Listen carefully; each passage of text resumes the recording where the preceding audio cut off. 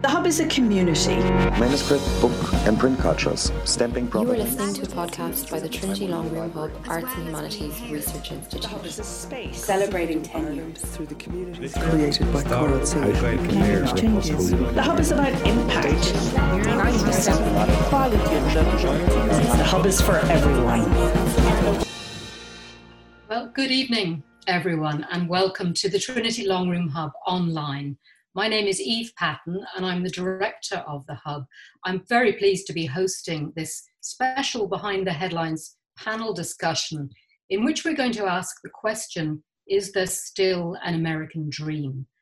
As you all know, we're in the last few days before the American election, and as US citizens line up to vote, we want to think about what's on their minds as they go to the polls. Are they hoping for a renewal of those promises of equality, opportunity, freedom, or are they bereft and disillusioned at an American dream that seems to have turned sour? We can all see the afflictions that have been visited on our transatlantic neighbour.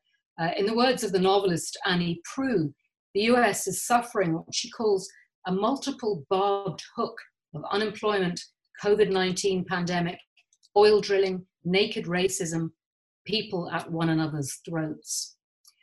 But are we seeing the whole picture? Are there hidden strands of positivity thriving in communities and cultures across the USA? A recent Bloomberg news item, for example, reported that the American dream was alive and well among Hispanic immigrant groups who are currently benefiting from increased income levels and social mobility. So what's the truth? Are we looking at a fantasy or a nightmare?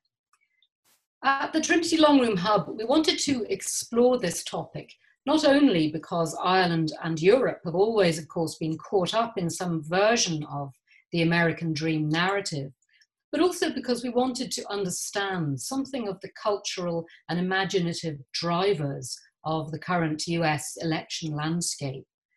And we want to look at the concept of the American dream within the long view of history, not just the last 4 years.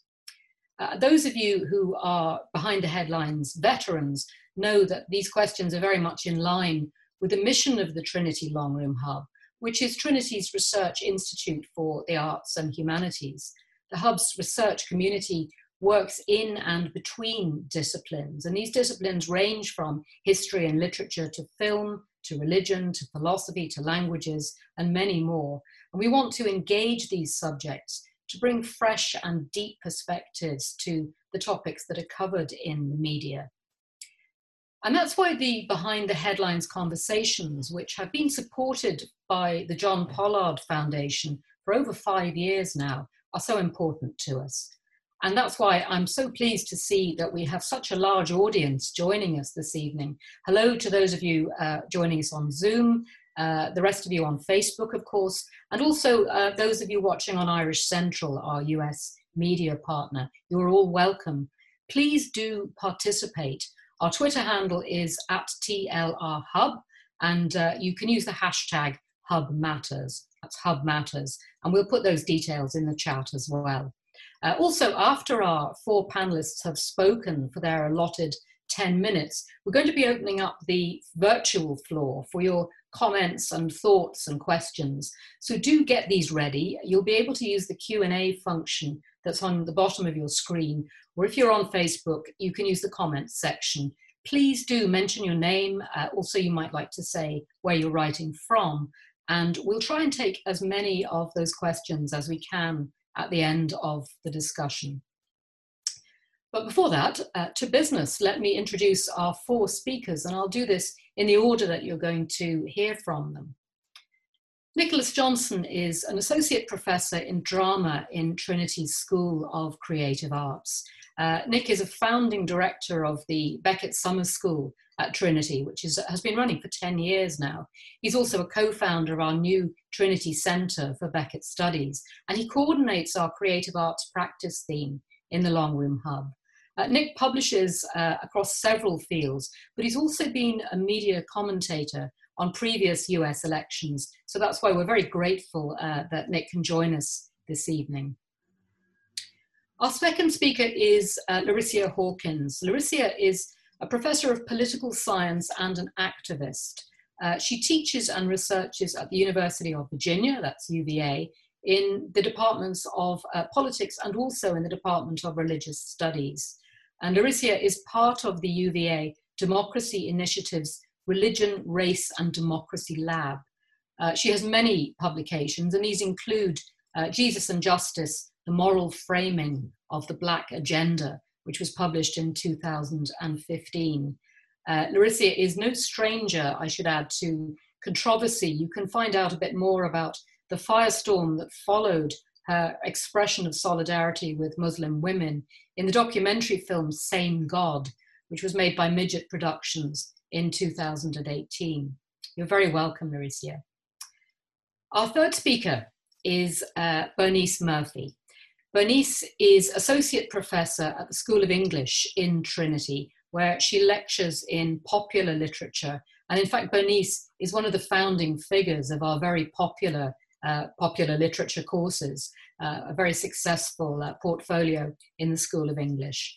Bernice specializes in the study of place and space in American horror and Gothic narratives. And her books include The Rural Gothic in American Popular Culture from 2013. She's also an expert on the writings of Shirley Jackson, and she's currently finishing a book called California Gothic, which will be out next year. Thank you for joining us, Bernice. And our final speaker is Ed Pavlich. Ed is Distinguished Research Professor of English and African American Studies and affiliated faculty in creative writing at the University of Georgia, that's in Athens, Georgia State. Very widely published, and he's the author of many books, including Who Can Afford to Improvise? James Baldwin, Black Music, the Lyric and the Listeners, from 2015. And I know that Ed's scholarship on Baldwin is one of the things that he's going to be drawing on, I hope, in this evening's talk. Ed, thank you for joining us. So a warm welcome to all our speakers, and I will now turn the floor over to our first speaker, Nick Johnson. Thank you so much, Eve, and welcome to everyone. Wonderful to see so many in the room. So one of the main challenges that confronts us, I think, in even discussing or let alone answering the seemingly simple question that's been posed tonight, is there still an American dream, is how many different understandings of that dream there have been, the ambiguity of that term. So I thought I would start us off by offering some ways of framing how we might trace the heritage of this term in cultural and particularly with some reference to creative arts to understand this better. So the 1931 publication of The Epic of America by James Truslow Adams is generally credited with coining this phrase. And in fact, The American Dream was the original title of that work, which was rejected by the publisher. The phrase is pervasive throughout the book, which was billed as a one-volume popular history of America. And it arrived at a moment of great challenge for the United States. In 1931, it was the early years of the Great Depression. And I would argue that this articulation of hope was one of the reasons for its success at that period. Adams writes lots of different definitions within the book, but one that I'll draw on particularly is, he says, the greatest contribution we have made to the thought and welfare of the world is, quote, that American dream of a better, richer, and happier life for all our citizens of every rank. And the issue of rank not being a barrier to success was particularly important to migrants who had left highly stratified societies behind in successive waves of voluntary emigration. Voluntary being a key word here. But the pressure on the adjectives in this phrase, better, richer, and happier, not to mention the noun citizen, reveals the fault lines that would unfold as this ideal progressed through the 20th century.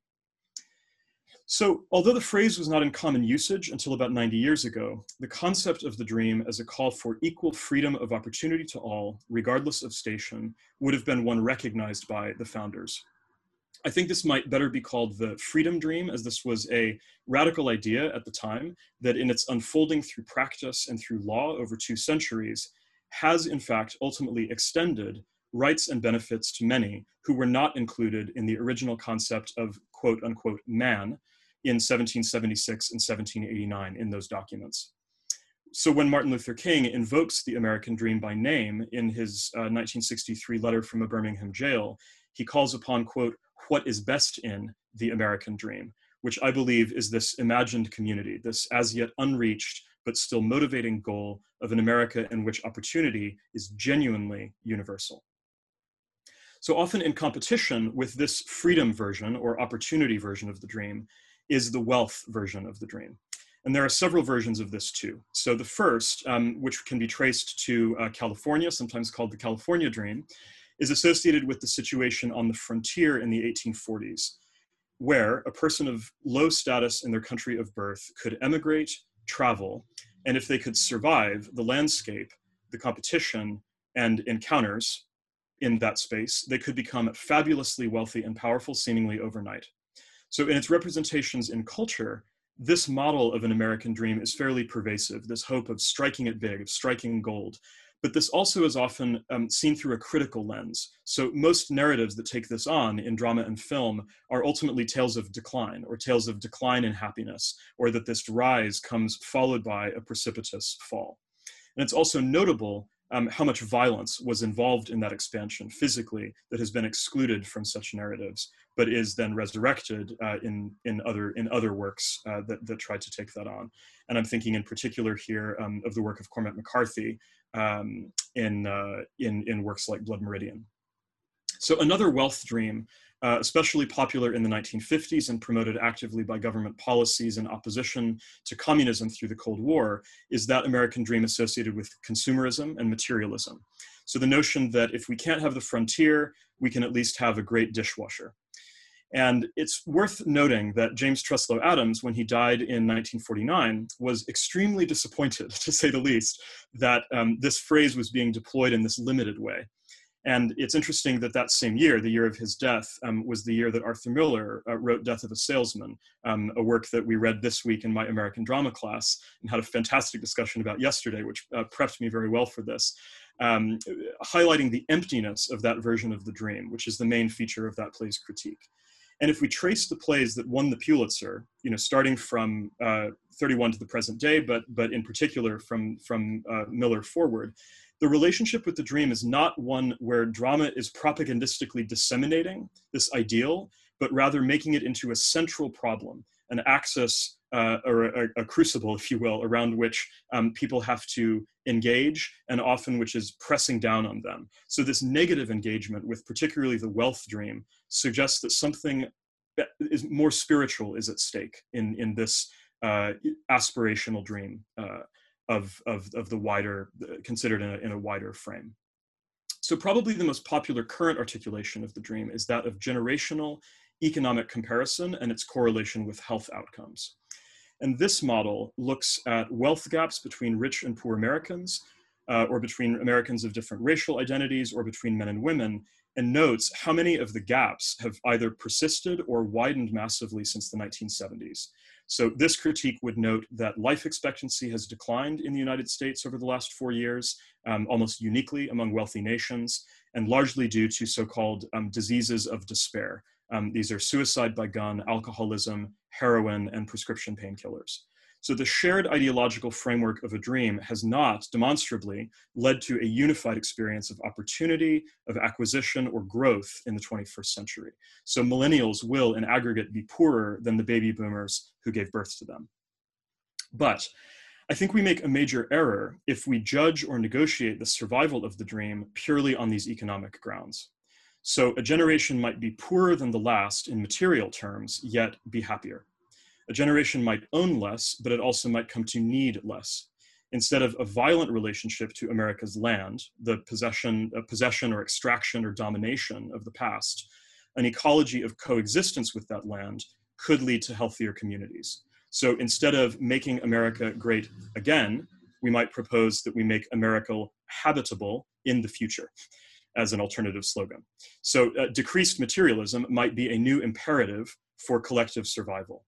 And that means the next generation might work hard, but out of a sense of community, shared sacrifice, and urgency, or simply locally for family and for love, rather than for maximal individual gain. And in fact, I've begun to wonder about an inverse correlation between the dream conceived as eternal growth and the apparent despair in those communities where that promise has been most aggressively punctured or endlessly deferred. And here perhaps I begin to show my colors as a Beckett scholar and as an Irish dual national who's lived here now for 15 years, when I say that excessive hope in the face of all evidence on this planet at this time, with everything that is happening around us that we can see and know, is absolutely not what this moment requires. So it is that dream, that particular lie of perpetual economic upward mobility that I personally would most like to see us awake from. In 2020, this year, the artist Lizania Cruz launched an online project called Obituaries for the American Dream, 1931 to 2020. And in this project, participants were asked to volunteer to submit images and stories about the moment that their American dream died. And she writes this in the artist statement. She says, "The hope of this project is not only to grieve an ideal, but to reimagine the role of work, interdependency for community well-being, and government welfare in the creation of a new ideal." And I think this wording is emblematic of what I feel this moment does need, the supplanting of the notion of growth with the notion of sustainability. And this would valorize not dream, but reality, not sleep, but wakefulness to our circumstances as they are, instead of a dream state. So I do believe that creativity and openness and grit that is required to rise to such a moment is indeed to be found in American history, and it is one of the refractions of light off this tattered brand. And where it is not to be found is in seeking to reverse the flow of time, to cover up the reality of these changes, to sell a version of America to itself or to the world that has no basis in fact. And we can see this in the Trump administration policies on culture, where in executive orders like Make America's Federal Buildings Beautiful Again, there is a restriction of aesthetic to a very limited definition of neoclassicism, traditionalism, and anti-deconstruction, modernism, or brutalism. And the US government does not have good bedfellows in history in trying to turn back the clock. It's a notable contrast with China's approach to Olympic architecture, for example, but these have the benefit of clarity. They plant the temporal flag of the American dream firmly in the past. So the reality of the present is ultimately going to intervene. So the aspiration that those who insist on a singular American narrative, in my view, are actually betraying this central national ideal. The aspiration is aesthetically and culturally manifested through multiplicity and openness, not singularity nor closure. Thank you.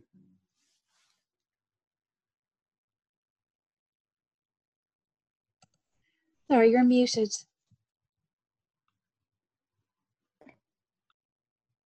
Great. I would like to dovetail on Nick's fabulous presentation, which nicely delineates, in some ways, how the American dream functions out of a sense of applying these theoretical lenses that he deploys beautifully, and brings us to a point that I think I end at similarly, but come to from a different direction. One of the things that I think is most important to think about when we utilize this notion of the American dream is to call it what it is, a mythos. And this mythos is also hegemonic. So thinking about the ways that the American dream serves both as a way to perpetuate the hope, the kind of unfettered hope that Nick just referenced, but also serves to, at the same time it's offering hope, to placate the masses in the Marxian sense that we talk about is important. And so in my studies of race, religion, democracy, and politics, one of the most important courses I've ever taught is called Race and the Politics of Welfare. So I'm kind of taking a tack in that direction and utilizing critical race theory as a way of coming to this question. So the American dream in the US context and at the level of the grassroots of citizens is ubiquitous. It's difficult to remember the first time one hears the phrase, right? It's that woven into the fabric of our culture. Of course, the American dream mythos undergirds American exceptionalism, the city on a hill, the notion of American Israel. And a lot of the ways that the American dream is perpetuated is through reference to sacred documents like the Declaration of Independence, this notion of life, liberty, and the pursuit of happiness. And then the Federalist Papers then serving as a reminder of what was instantiated in the Constitution, which was a kind of economic and even political conservatism, the notion that the greatest source of faction actually is the unequal distribution of property. And American observers of the United States from kind of time immemorial, from de Tocqueville to Gunnar Myrdal to economics specialists like Hartz and political philosophers, point to various themes. Myrdal points to the notion of an American dilemma, the dilemma of race, and the unfettered optimism that the United States was an inexorable beacon of human rights, and that consequently this American dilemma of race would be solved by those same creeds that birthed this notion of the dream. Malcolm X referred to the American dream as a nightmare. His famed speech, The Ballad or the Bullet, Give Me Liberty or Give Me Death, actually questions the extent to which Black Americans even count as citizens relative to those same mechanisms that observers like de Tocqueville and Myrdal point to as salvific of the American soul. So for many, the American dream is a pipe dream, especially when we look at how racial capitalism works, the perpetuation of capitalism on the back of Black enslaved Americans, that this then goes on to undergird the ways that we continue to think about the American dream in the US today. Jennifer Hochschild, a sociologist from Princeton University, in a book from the mid-90s, talks about the facets, the tenets of the American dream, and how they're all false. So the four are, number one, everyone can participate equally and can start over. Number two, Americans have a reasonable anticipation of success. Number three, success results from actions and traits that are under one's own control. And then number four, success implies virtue. What I think is important to note is the obverse of each of these in American history. The notion that everyone can participate equally and start over in the United States. That notion is marred by the history of chattel slavery, the extermination of indigenous peoples, the notion that women still lack comparable worth compared to men, and on and on. The reasonable anticipation of success, again, refer to the previous analysis. This notion that success results from actions and traits under one's own control. And so does it follow then that failure flows from a lack of volition? Failure then is a sin in this view. And the notion that success implies virtue brings us full circle to Max Weber's The Protestant Ethic and the Spirit of Capitalism. This notion in the United States that prosperity itself results from values like hard work, virtue, and the success and the evidence in Weber's critique of US capitalism is this notion that success per the dream is evidence of one's salvation. So the American dream, in this sense, is very closely linked to notions of religion, the kind of undergirding kind of American Judeo-Christian ethic, if you will. So in my race and my race and welfare politics class, one of the things I do is ask students to talk about the key dimensions of the American dream from their perspective. So this is before I introduce them to Hochschild's study, which was also predicated on asking similar questions. Surveys and also interviews are what Hochschild employed. And in particular, one summer, 2 summers, I should say, I taught a course to underprivileged high school students, all first-generation college students of color, or immigrants, in some cases undocumented. And I asked these students the same question that I asked my college students at an elite liberal arts university. What are the key dimensions of the American dream? And their answers were important, similar, but different than the ones we normally hear. A complete family, a good job, freedom, equality, loving support, good education, live comfortably, hardworking, suburbs, justice, good neighborhood, perfect mate, big house, pursuit of happiness, success, car of the year, providing for family without help, respect. I asked them what their experience of the American dream was.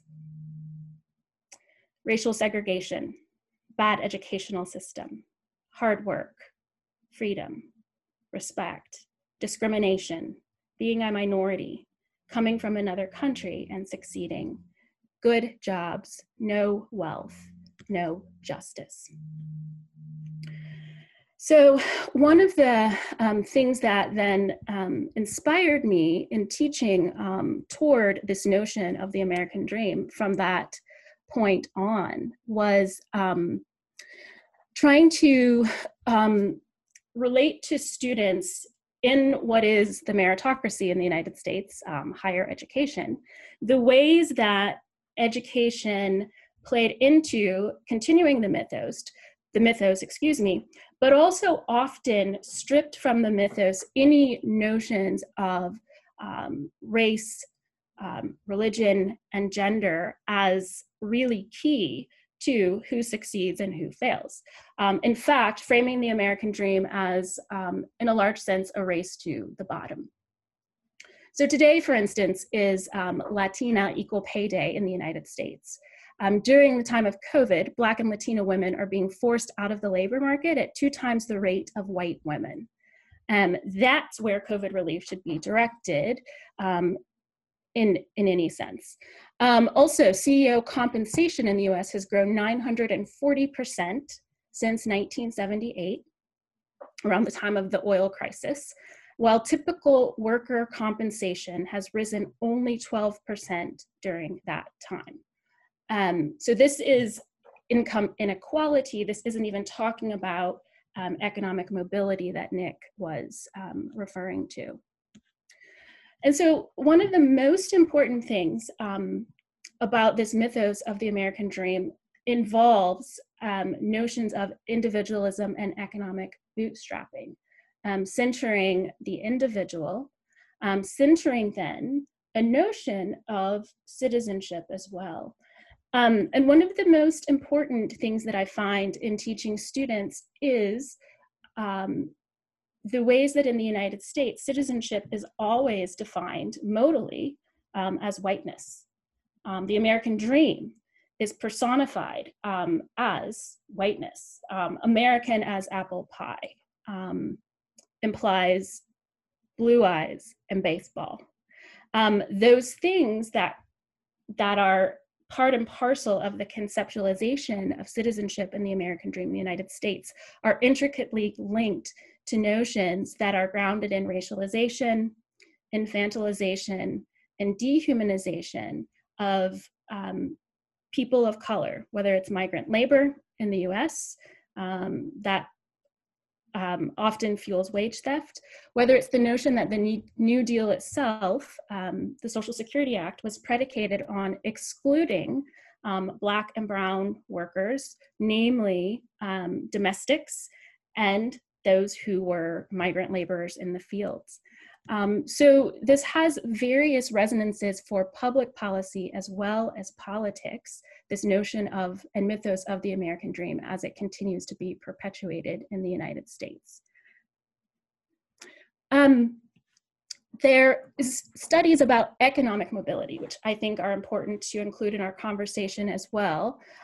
While in the US, everyone, I think you all know this in Ireland, no one talks about class here. which is interesting. And when we do talk about class, everyone says they're middle class, right? So if you've paid attention to the American campaigns happening, presidential campaign, as it's been happening back to the primaries, these appeals to the middle class are, again, ubiquitous because every American says we're middle class. Actual mobility in the United States is only 1 in 12 citizens. And so mobility is counted as moving from the income quintiles, from the bottom 20% to even a rank above. Only 1 in 12 in the United States exceed their economic rank. Part of the mythos of the American dream is that one does better than their parents. And what we find is that this mythos just does not play out.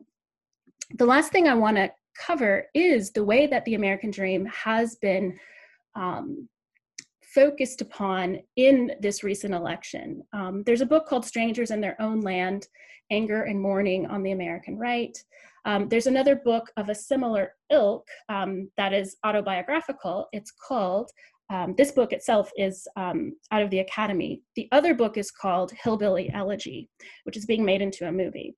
But the great paradox in the United States that is displayed in this book, Strangers in Their Own Land, which is primarily about white, cultural, religious conservatives in the Bayou of Louisiana, is that their notion of the American dream is tied deeply to a notion of white desert, white entitlement, that what is being lost in America right now is their position in the imaginary line, the imaginary American dream line, the notion that Black and brown people of whatever gender are getting ahead of them in line.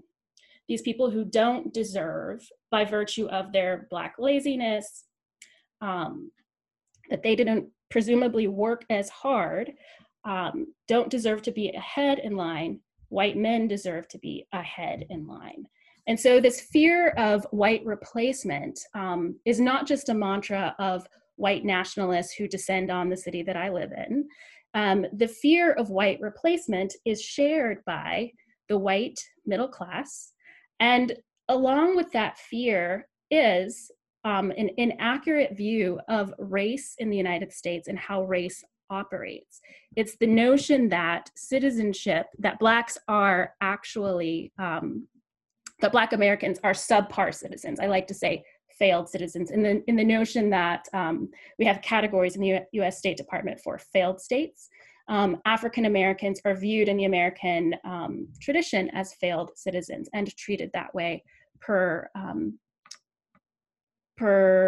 many cultural and religious groups. And so they need to be saved and resurrected in order to be adequate to pursue the American dream. And I'm at time. The last thing I will mention is FDR's second Bill of Rights flows out of the Great Depression and is very related to what we are seeing now. And I think that is predicated on a corrective of the notion of the American dream in a time of economic decline, and one that I hope that we'll get to discuss in the aftermath. Thank you. Hi.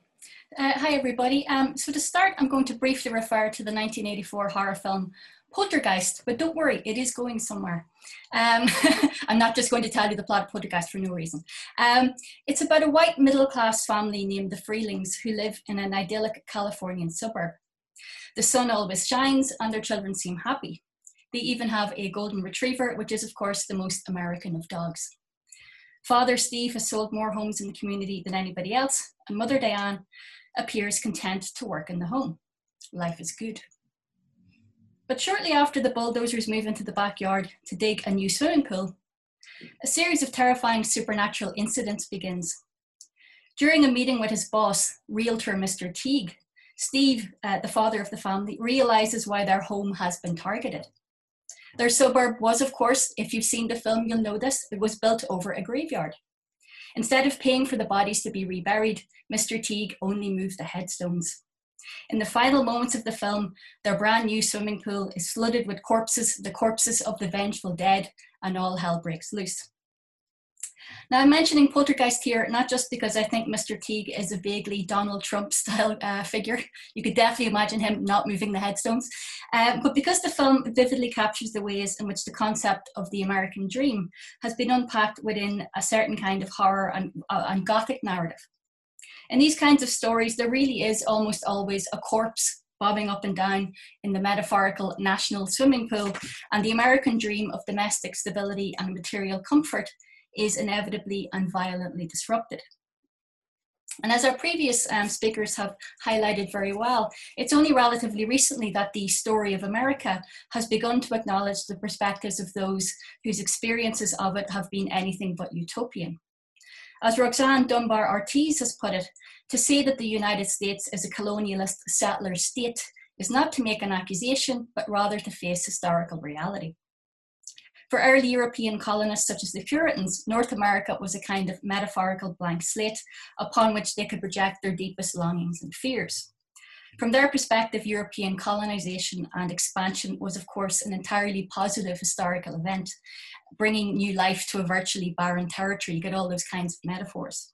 Now, this was, of course, blatantly untrue, but it provided justification for their aggressive commercial, imperial, and theological ambitions. But from the earliest days in the development of an independent American literary culture, there emerged a much darker national narrative. And this is the one I kind of spend all my time researching. It was one which, amongst other things, acknowledged that the land which had supposedly been promised to white settlers by God himself, because God is of course a man in this analogy, was not quite as empty as they had hoped. And this anxiety is actually really effectively depicted in writer-director Robert Eggers' 2015 horror film, The Witch, A New England Folktale. Watch it for Halloween, it's great, which presents us with a Puritan, a sort of mind's eye perspective of 17th century folklore and colonization.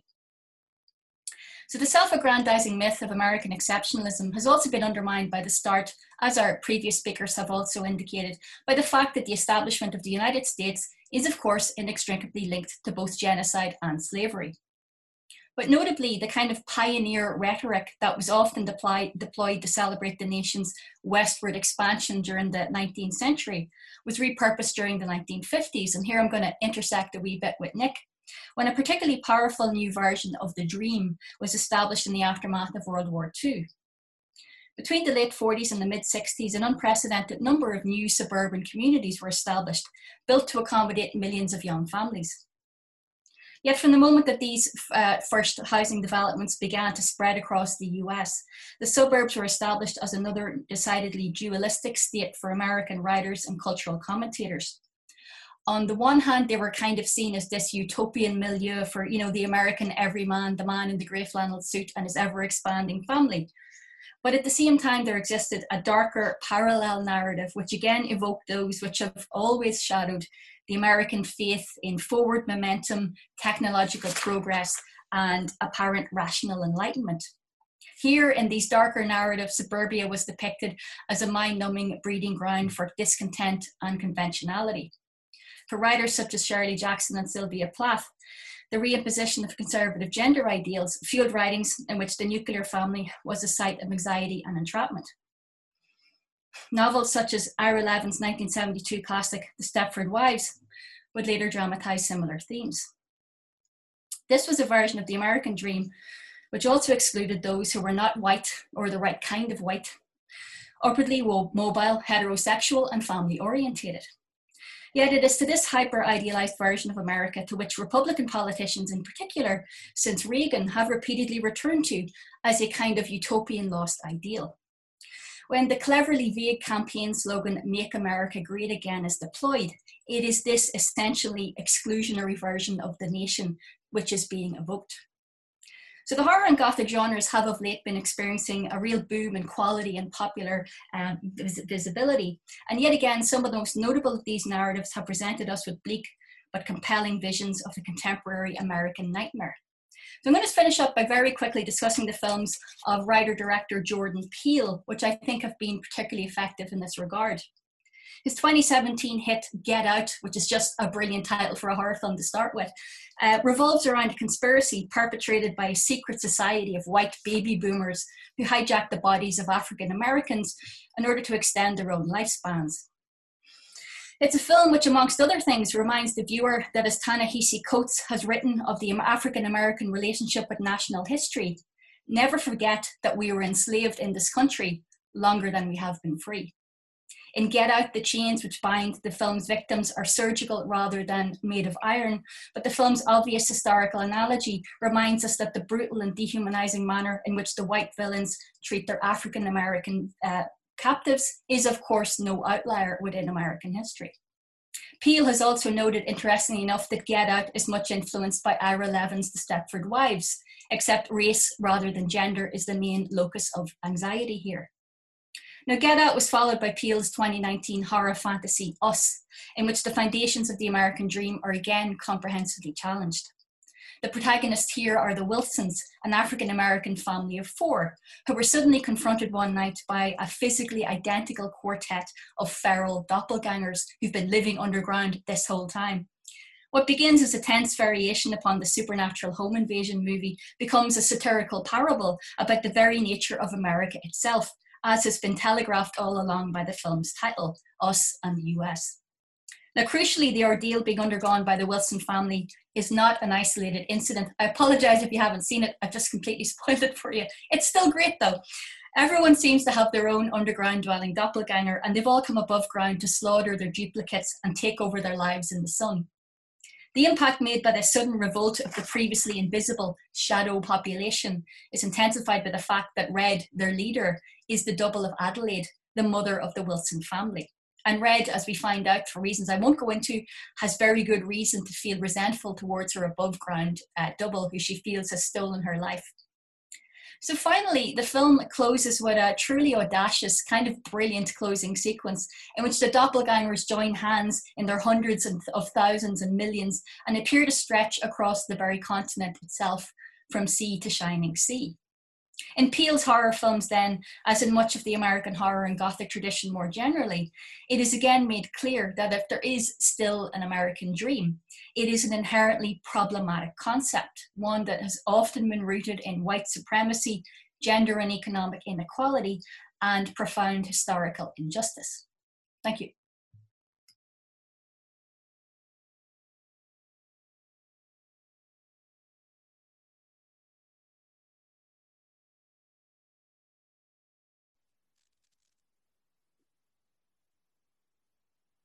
All right, can you all hear me? Thank you. Great to be here and great to hear everybody. So the first image that appeared in my mind when I was asked to talk about the American Dream was from Michael Ondaatje's 1987 novel, In the Skin of a Lion. The novel is set in Toronto and touches on communities of immigrants to the New World. And the novel is called Upper America. They're from the Balkans, Serbs and Chetniks, Greeks and Macedonians.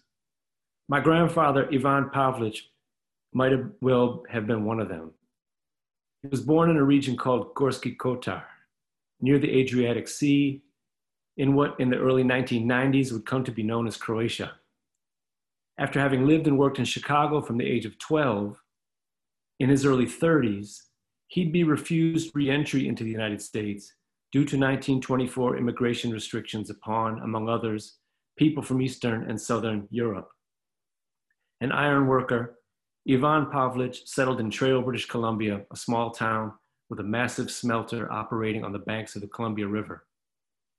Born in 1930, my father, a bricklayer, found his way back to Chicago in 1955 and into the steel mills. On the train and on his way back to the south side of Chicago, as it turned out, coming from ballroom dance classes, he met my mother, who was then a high school student at South Shore High on the south side in South Shore. To her parents' horror, they'd start a family, my family. How Ivan Pavlich's grandson becomes poet and novelist, a professor of African-American studies, and a scholar of African-American literature and the life and work of James Baldwin is a story we don't have time for. It's a story I'm not sure I could tell even if we did have time. I'm not sure the language for that story exists. Maybe we've been too busy dreaming. In any case, I keep pieces of Ondaatje's In the Skin of a Lion in my memory verbatim. In one moment, bands of copiously non-Anglo immigrant workers, one of whom, Nicholas Temelkov, is learning English by closely studying Fats Waller records, are building a huge bridge, the Bloor Street Viaduct in Toronto. This is the 1930s. Temelkov later becomes a successful baker. Ondaatje explains that because he'd learned his English from Fats Waller, Temelkov's emphasis on usually unnoticed syllables and the throwaway lines made him seem high-strung or dangerously antisocial or too loving. As for the rest, Ondaatje's gloss of the scene frames a story like this. Is this the American dream? Ondaatje wrote, in certain weather, when the fog fills the valley, the men stay close to each other. They arrive for work and walk onto a path that disappears into whiteness. What country exists on the other side? They move in groups of 3 or 4. Many have already died in the building of the bridge. But on mornings like this, there is a prehistoric fear, a giant bird lifting one of the men into the air. In James Baldwin's 1968 novel, Tell Me How Long the Train's Been Gone, we pick up the trail of workers such as these. Baldwin's narrator and protagonist, Leo Proudhammer, a Black and queer actor, and 3 white colleagues go for pizza in a small town in New Jersey during World War II. Of the proprietors of the pizzeria, Proudhammer relates, the people who ran this joint weren't natives of the town, thank God. In fact, they weren't natives of the country. They came from Sicily, I think. They hadn't been in America long, and they were beginning to be gravely confused. They, the old mother and father, the sons and daughters and in-laws, still considered in their barbaric, possessive, and affectionate fashion that they were responsible for each other, that what happened to one happened to all. This showed in their manner with each other, and this manner marked them as foreign. Turns out that the pizza joint, as Proudhammer informs, was the only place in town where Negroes sometimes ate and drank. Or rather, it was the only place in town where Negroes and whites ate together. Baldwin's using Negro in the historically accurate sense of the word. Proudhammer observes that the middle-class townspeople take their pizza to go. It's the laborers, Black and white, who eat in the restaurant and at times eat together. Dimly, it begins to occur to the Sicilian owners that there's something wrong, a stigma, but whose? Proudhammer relates, it began to occur to the women that there might be something wrong with being a laborer, since it meant, apparently, they were indeed confused, that one had to be friends with Negroes.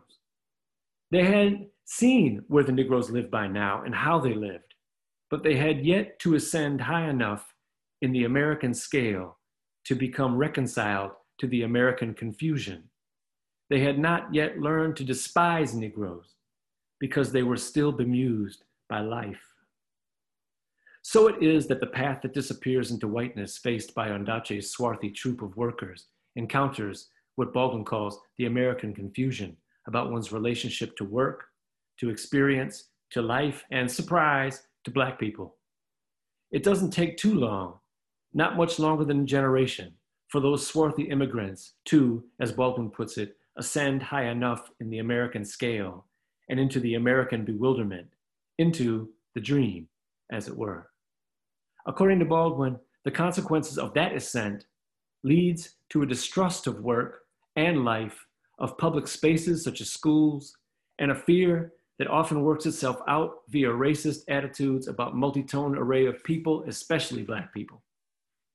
By 1969, in a New York Times op-ed, as measure of what we're calling the American dream, Baldwin figured the political weight of Richard Nixon's silent center, or as we came to understand the phrase, silent majority. Thusly, Baldwin wrote, I will state flatly that the bulk of this country's white population impresses me as being beyond any conceivable hope of moral rehabilitation. They have been white, if I may so put it, too long. They have been married to the lie of white supremacy too long. the effect on their personalities, their lives, their grasp of reality has been as devastating as the lava which so memorably immobilized the citizens of Pompeii. They are unable to conceive that their version of reality is an insult to my history and a parody of theirs. If they think that things are more important than people, and they do, well, let them think so. Let them be destroyed by their things. In 1976, on a conference panel with Toni Morrison, Baldwin came back to check on the laborers and labor's progress with the American dream. He wrote, "When I was young, I, like many others, battled on the side of labor unions and would never have dreamed of crossing a picket line. The hunted union organizer of that hour has evolved into a fat, racist, neo-fascist bureaucrat, and the grateful rank and file workers are defending their rights against all comers, especially the niggers, and slobbering into their television sets, a vivid illustration of human desire." Finally, speaking with Mel Watkins for the New York Times Book Review in 1979 about his final novel, titled Just Above My Head, and the fact that there were no meaningful white characters in this book, Baldwin comments upon what happened to the people whose, quote, as Ondaatje put it, path disappeared into whiteness. And Baldwin told Watkins, "I think the concept of race has had its day. Ultimately, to be white is a moral choice.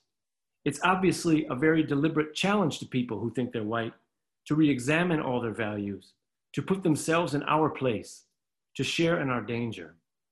In any case, the characters in the novel realize that white people are irrelevant to their lives, not because they're white, but because of the choices they've made. At the very bottom, it's now the choices we make," Baldwin said. "We no longer depend on the choices they make. Even they can't depend on the choices they make. They must get back in touch with reality. They can't avoid it if they want to live." In the interest of time, we can say that we found in 2016 that 60 million people, the vast majority of whom still insist on thinking that they're white, to speak just of these, voted in ways that indicate they indeed insist upon dreaming about the moral choices of whiteness. What does all this mean for the American dream? I don't know. I know In the Skin of a Lion, by, as Ondaatje put it, not attaching himself to a falling structure, Nicholas Temelkov made it off of that bridge with skill and daring, and in part with a version of English he learned from Fats Waller. So maybe it's best for Ivan Pavlich's grandson to address the American dream in a version of English I learned in the 1980s from a rapper named Rakim. How did he put it? Released 6 months after Baldwin's death in 1988 song titled To the Listeners, Rakim said, "I ain't cheap, don't sell me a dream, I don't sleep." It's a good start. And maybe to conclude a talk of dreaming, maybe we need an image of waking. Is that possible? I think we have to believe it is. Not so much offering a method for waking as much as a state of preparedness and openness. Back in Tell Me How Long the Train's Been Gone, Leo Proudhammer confesses, and Baldwin writes, "I don't know anything about how we are put together, how long, in what secrecy a moment prepares itself, or according to what law it suddenly comes to light so that one is standing abruptly, trembling, face to face with the unimaginable. And I don't know that either. But when I read those lines, something, a sense of possible connection, of responsibility comes awake, that I sense American dreamers, and by no means all of them Trumpers, and by no means all of them families with origins in Europe, guard against and avoid at all costs." Thank you.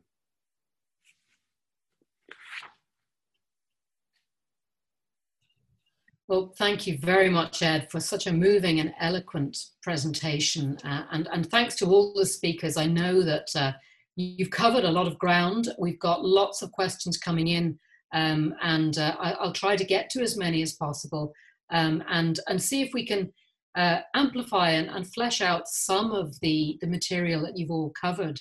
But I'm going to pick up first really from something that Ed was touching on in his brilliant reading of Ondaatje's novel.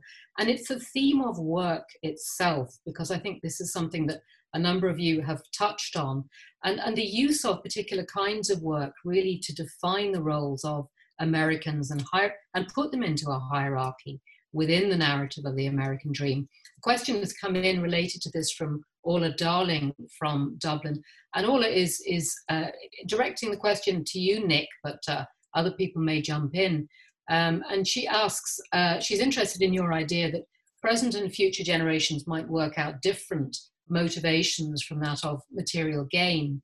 But she's concerned that what we're already seeing in terms of different motivations is a culture which is abusive in a way because it relies on interns, unpaid work experiences, that there is a millennial generation coming into maturity that in fact isn't going to know the same kind of paid work and the value of that, and is therefore, I suppose, disenfranchised from the kind of American dream that you might have been looking to. And I know other people might want to address this topic of work, but Nick, I wonder, could I ask you first about that?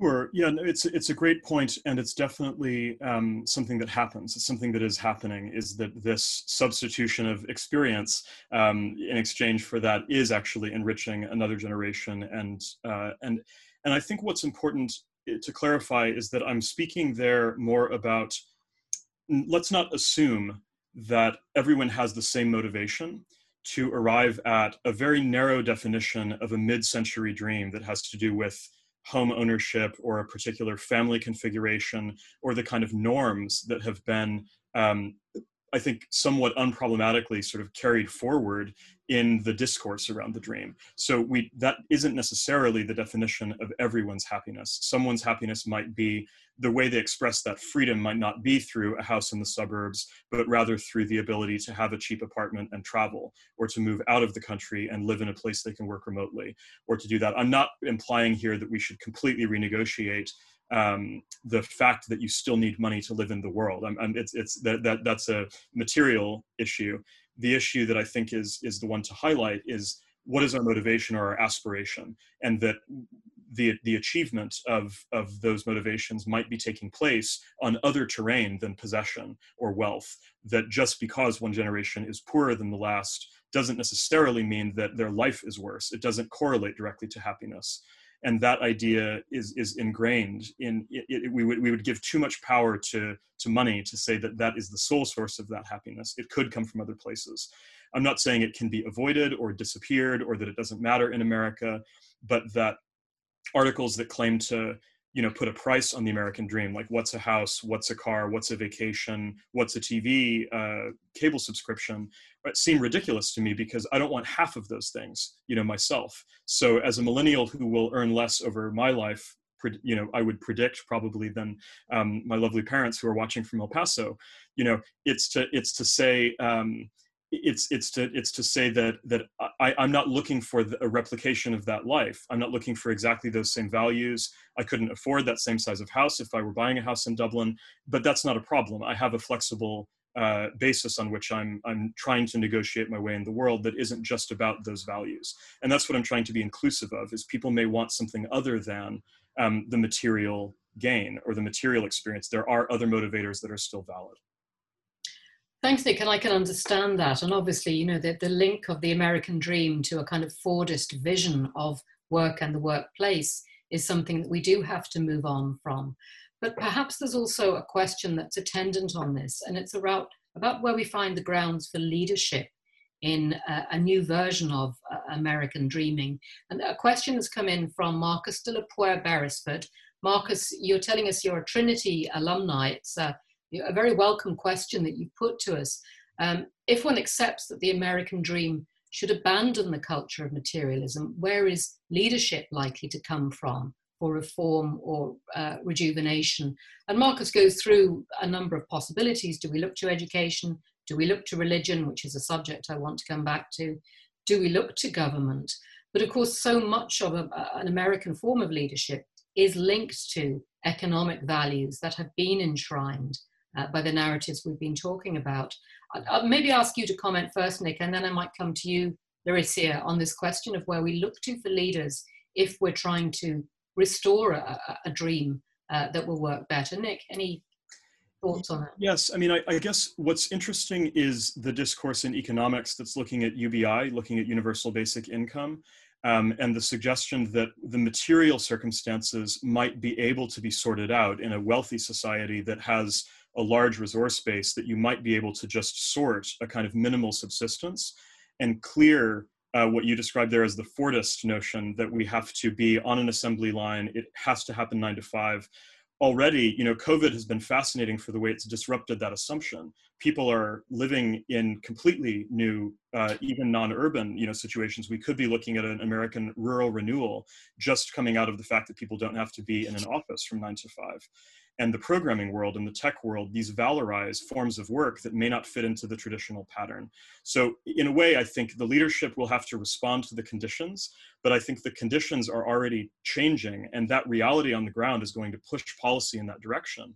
It will raise questions about what is the time at which our work should happen, what is the minimal survivable living wage, and why is it that a country with the resources of America cannot provide at least that could lead to the renewal of culture for people who otherwise might have no capacity whatsoever to do that, because they have to actually work 3 jobs in order to get that first rung on the ladder, and they may never get there. They may not be healthy enough. They may not have access to healthcare, all those kinds of issues. Exactly. And I want to stay with that question, but change its shape a little bit and take it to you, Larissa, if you want to unmute yourself and come in and maybe join us on this, because obviously we're talking a little bit about work as a definer of a particular kind of American self-definition of American values.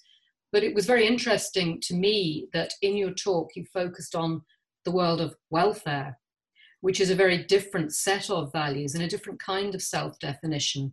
But certainly on this side of the Atlantic, we're very much aware of how the debate around Obamacare, over universal health insurance, has really defined the landscape of debate for this generation.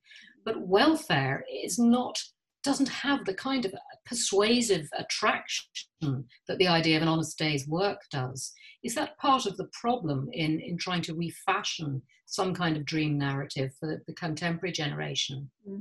So part of the opposition that I was seeking to set up was between this notion of just flat access to the American dream, right? And so part of the impetus behind FDR's second Bill of Rights is the notion that without basic security, what we might call primary goods, which is kind of back to this UBI, universal basic income conversation, without basic security, are you actually free to pursue liberty? Without life, without a modicum of well-being, which is welfare at its essence, right? Welfare is about well-being. And in the United States, welfare, different than in the UK, as you all know, as I already mentioned earlier, our notion of class is quite different. Our notion of welfare is different as well. And so healthcare gets caught up in this, it's less of a debate. It's more of a kind of dominant narrative, right? That welfare means one has failed. Welfare generally in the United States means, in people's minds, a cash handout, like on the dole, being on the dole, right? And so part of that is notions about who is on welfare. And there's a great book called Why Americans Hate Welfare. It's full of statistics about Americans' views of poverty, aid. The majority of Americans believe that government should do more to help the poor. And in the same survey, the same people say government should contribute less money to quote unquote welfare, temporary assistance to needy families, the cash handout as they perceive it to be. Well, how do we reconcile this contradiction? It's about race. The majority of these same people, 60% of Americans believe that over 50% of people on welfare are Black. 56% of people on welfare are white. It's about the notion of who deserves help. Coming back to this notion of welfare being, I saw a question about equal opportunity versus equal outcomes. The American dream has nothing to do with equal outcomes per the mythos. It is this notion that everyone has the opportunity to start in the same place. Well, the education system says no one is starting in the same place. Education in the US is predicated on property taxes. Does a child have the good fortune to be born in a neighborhood that has a high tax base? And if not, their education as the route to achieving the American dream is foiled, right?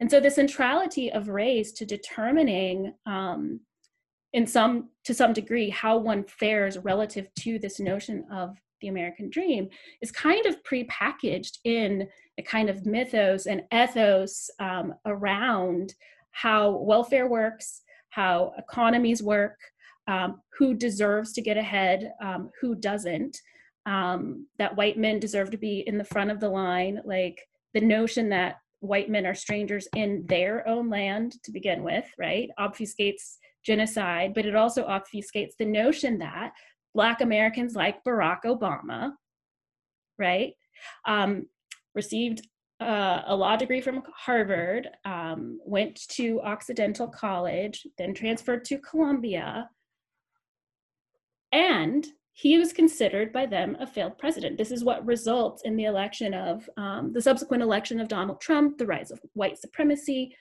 And so the American dream then, in some sense, has led to, is part and parcel of this strain of nihilism, Afro-pessimism. You know, we also have this notion of Afrofuturism, but the American dream as a mythos is not only non-functional for some people, it is predicated, again, and replicative of these notions of American exceptionalism. It's predicated on white supremacy. And so in order to really have a deep conversation about this, I don't see how we can't discuss labor as associated with Black and brown bodies, and the fact that part of the race to the bottom is this effort to squelch policy efforts and money towards these particular groups of people.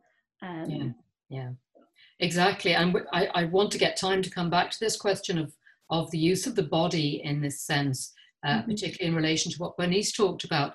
But let me pick up on something, Laricia, that you mentioned, which is this idea of everyone starting in the same place. And of course, in a way, this is obviously part of the narrative we're talking about. But one of the things that Ed raised in the way that he opened his talk with his own family's experience is, of course, we have as part of this American dream the fact that so many people are buying into it from other places. And Ed, your family's ancestry back in what is now Croatia gives this geographical shape and addition to the narrative.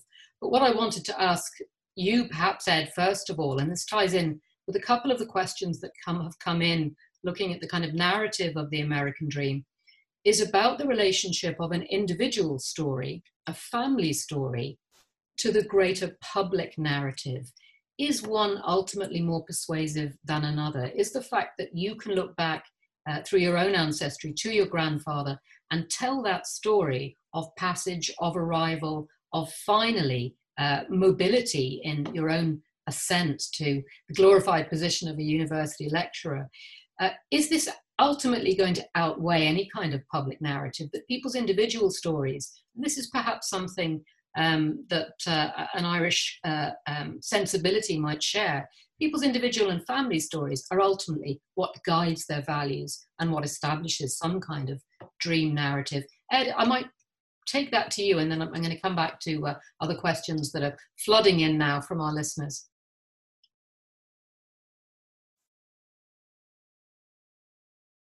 Ed, I think you need to thank you.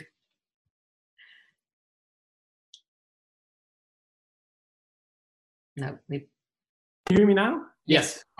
It's interesting to listen to what people hear when one talks, you know, because the first of all, let me say about what Nick and Lauricia were saying in very kind of macro and technical terms. The thing that really exercises my imagination and in a way my soul on a day-to-day basis is the seemingly inexorable link in our lives, American lives, between economic action and like corrosive relationships between people. Why it is that I seem to experience and also witness around me in great intensity a very, very disturbing correlation between one's action in economic terms and professional terms in their work, and the outcome being a kind of corrosive a corrosive relationship to the people around us. And if you look closely at the things I was quoting Ondaatje and Baldwin to be saying, is that one of the things both of them noticed was that among these workers, at least these imagined workers, there was some sort of affinity they had for each other, those workers on the bridge, that family in the pizzeria. Baldwin was saying, what marked them as foreign is they had this rapport with each other. And there was a certain coherence that went into life where, economic action isn't only breaking down relationships. It can be a part of building strong relationships. And when I think about that, and I think about my own life coming up, and the terrible tendency to call what I've been through success, I can't bring myself around to see it that way. I used to be an industrial laborer, and I really did feel like some of the people around me, and it was a multiracial group of mostly men around me, would after 2-3 weeks of work have some regard for the work I was doing. So you know what, the guy's working.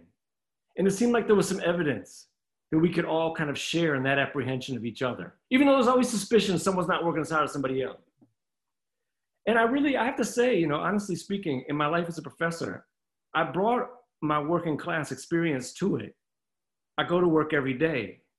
And I think there was some fantasy in my mind that in the end, that would produce some good feeling and respect in the eyes of my colleagues. And I hate to report another Jordan Peele plot, but I haven't found that to be exactly the case. And so, I think about when I was a kid, just trying to figure out where is a place where people can relate to each other with some sense of style and some sense of cooperative mission. And I found it on basketball courts.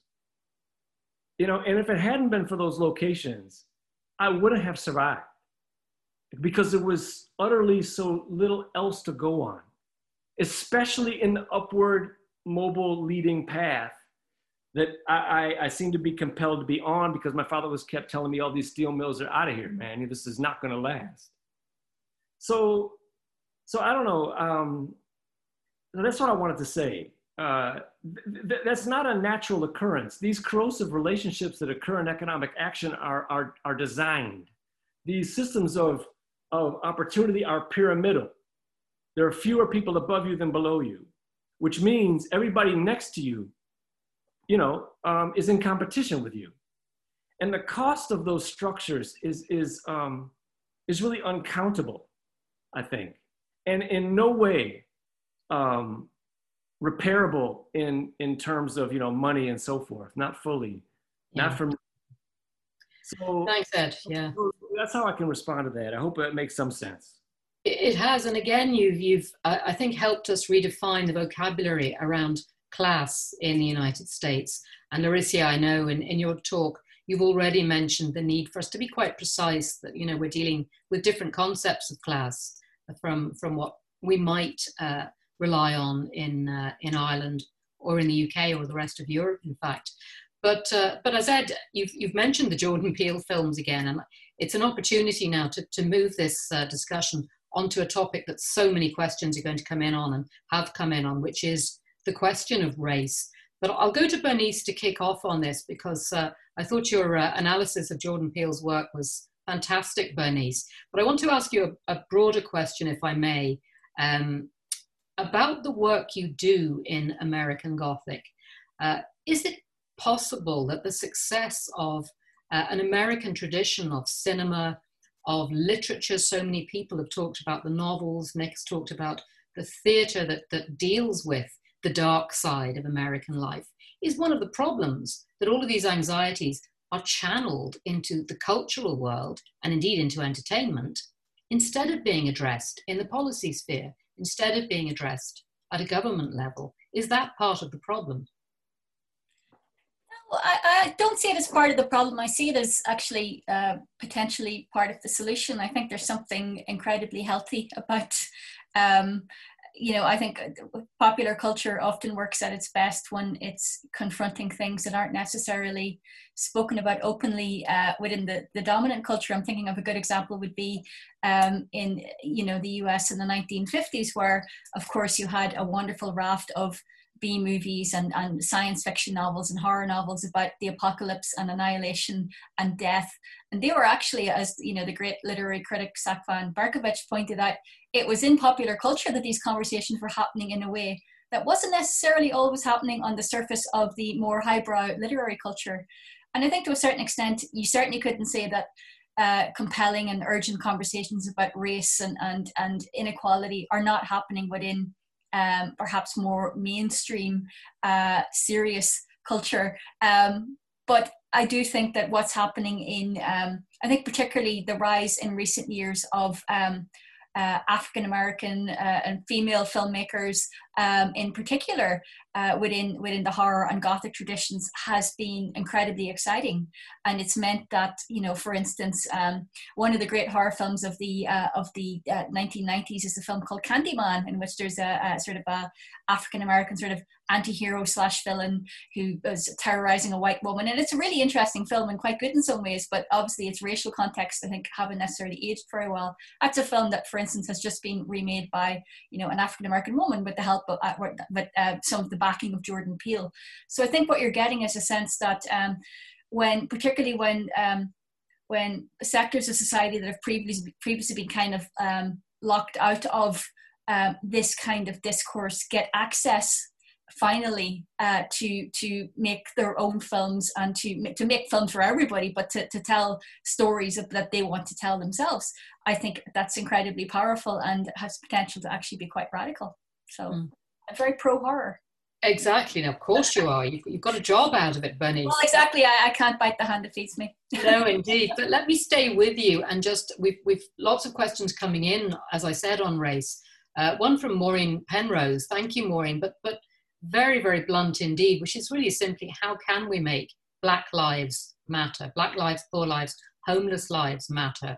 And in terms of what we've been watching recently about the Black Lives Matter movement, Bernice, but also in relation to the way in which you described Jordan Peele's work, and even going back to earlier material such as The Stepford Wives, one of the things that you work on really is the subject of bodies which have been invisible being represented in some way. These are discourses about women's bodies in The Stepford Wives, even if they're becoming uncanny.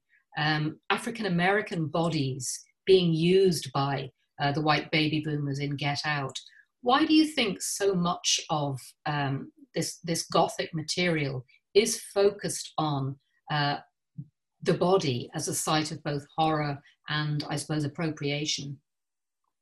Well, I mean, I think lack of control over your own body is one of the most terrifying things anyone can face. And obviously, as women in Ireland, we know that recently this has been a topic of much heated debate and great change, I think very positive change.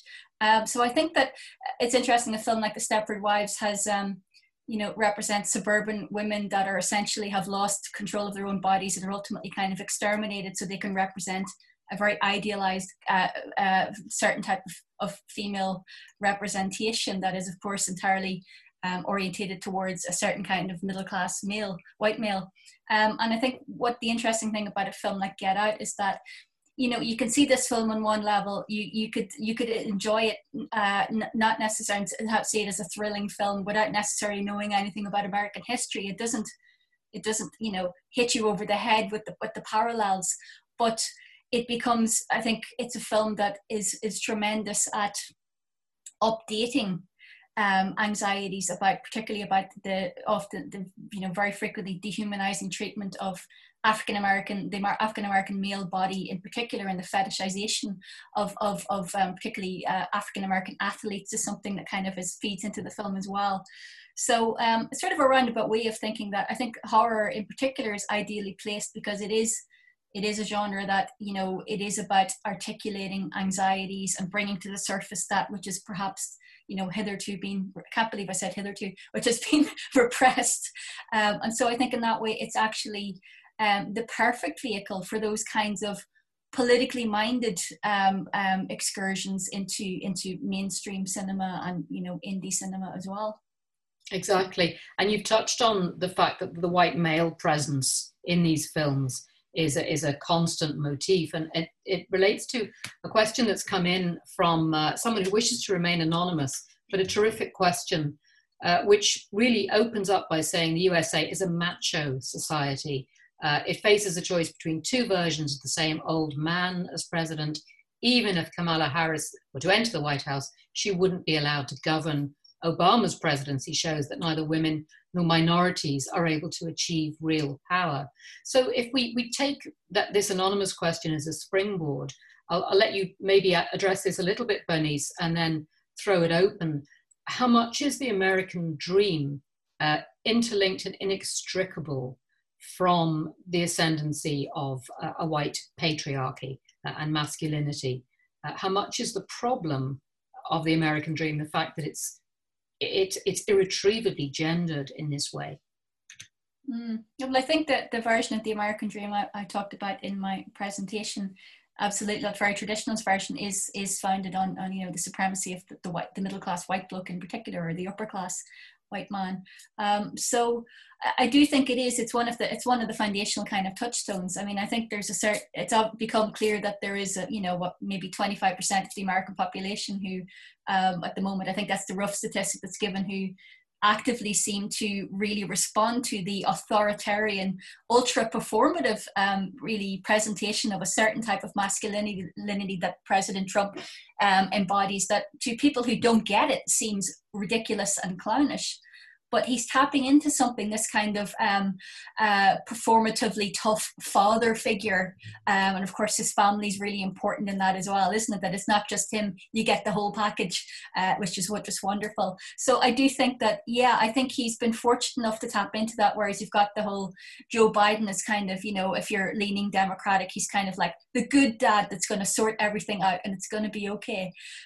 Whereas I think it's a much tougher, it's much tougher for female candidates to walk that tightrope. And I think, it's interesting, Kamala Harris, we represent herself very much as sort of the mamala figure, and, she has to mention that she has her own family, and one would wonder, for instance, if a woman without her own kids perhaps was to run as, that I think would be seen as damaging in a way that it simply wouldn't necessarily happen with a male candidate. So, I think that's a very long-winded way of saying that. Yes, I think it is really important. No, thank you, Bernice. And of course, in the controversial appointment to the Supreme Court, we're seeing these gendered narratives and family narratives play out again. I might throw that back at you, Nick, if I could, because in your exhortation to America to wake up, to live a different kind of life, I suppose some people might suggest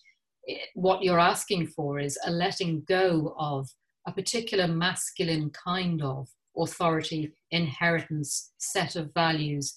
We've seen the same kind of shifts in narrative in Irish history. If you read John McGahon's wonderful novel, Amongst Women, how do we move from the authority of an old-style patriarchy to the ascendancy of a more female set of values? Now, these are very simplistic terms, but in no doubt a more complicated way. I wonder if you could reflect on that a bit.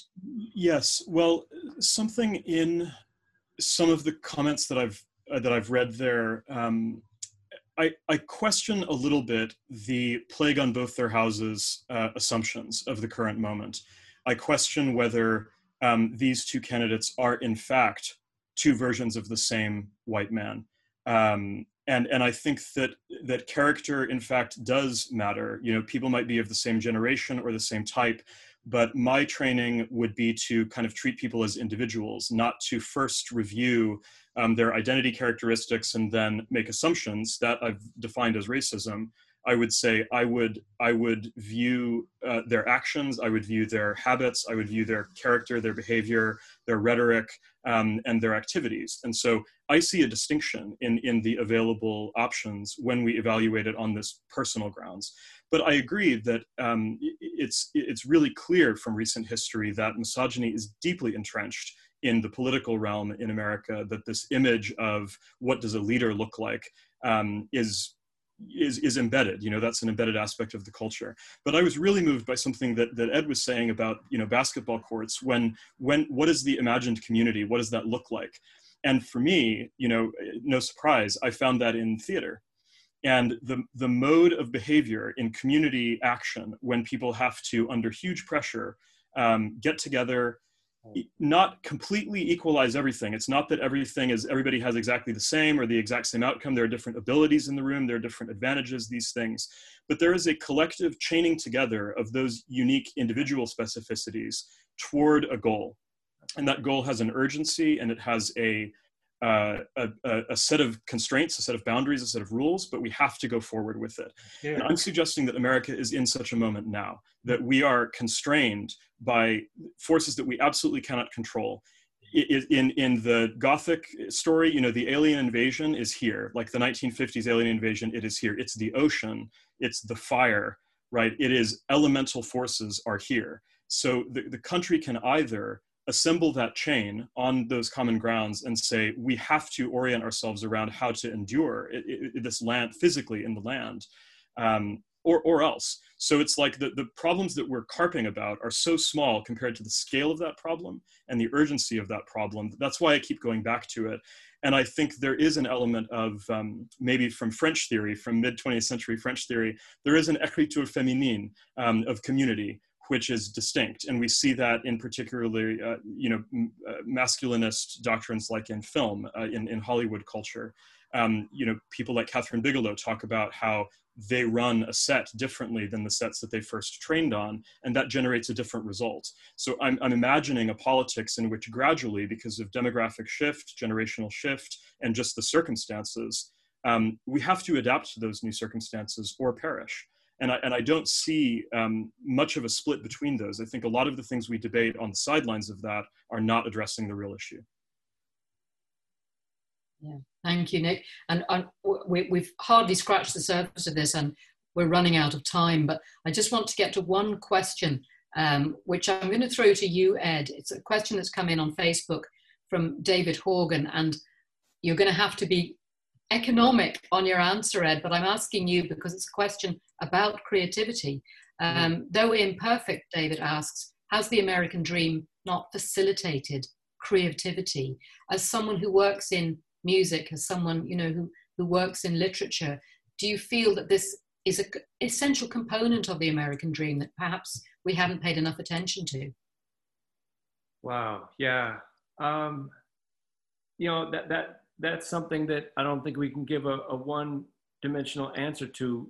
I certainly think that the imagination, the real substance of the imagination as the thing which is constituent, the force with which we constitute reality for ourselves and each other, that thing that I know as the imagination is almost outlawed in the world I've read about historically and experienced around myself.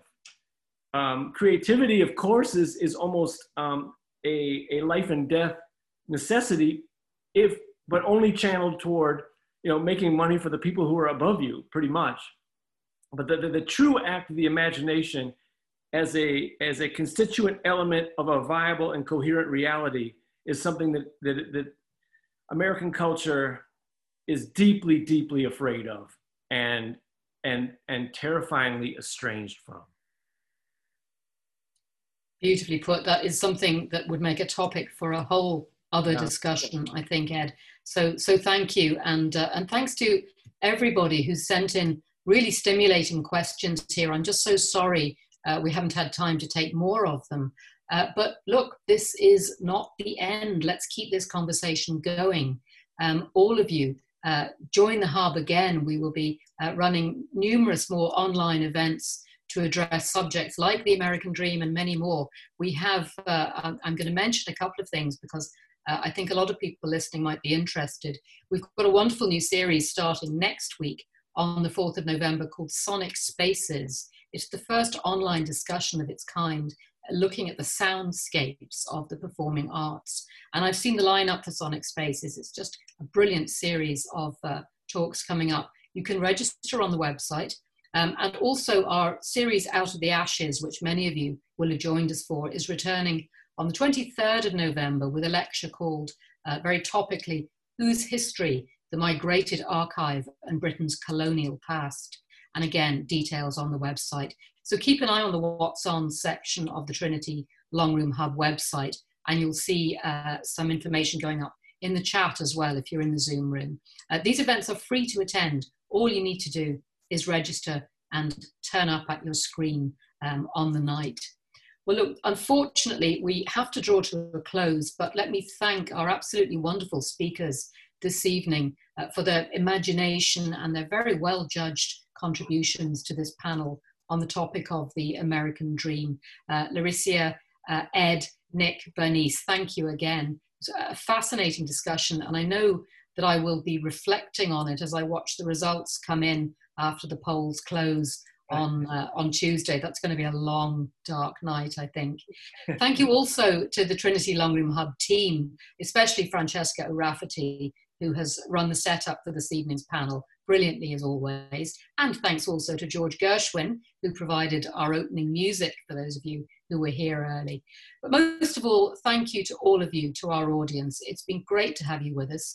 I hope that you will come back to the Trinity Long Room Hub online very soon. The Hub is a community. Manuscripts, book and print cultures, stamping provenance towards the history of the Time O'Neill Library. As well as being heard. The Hub is a space. Contemplating Ireland through the communities created by Coral Sea. The Hub is about impact.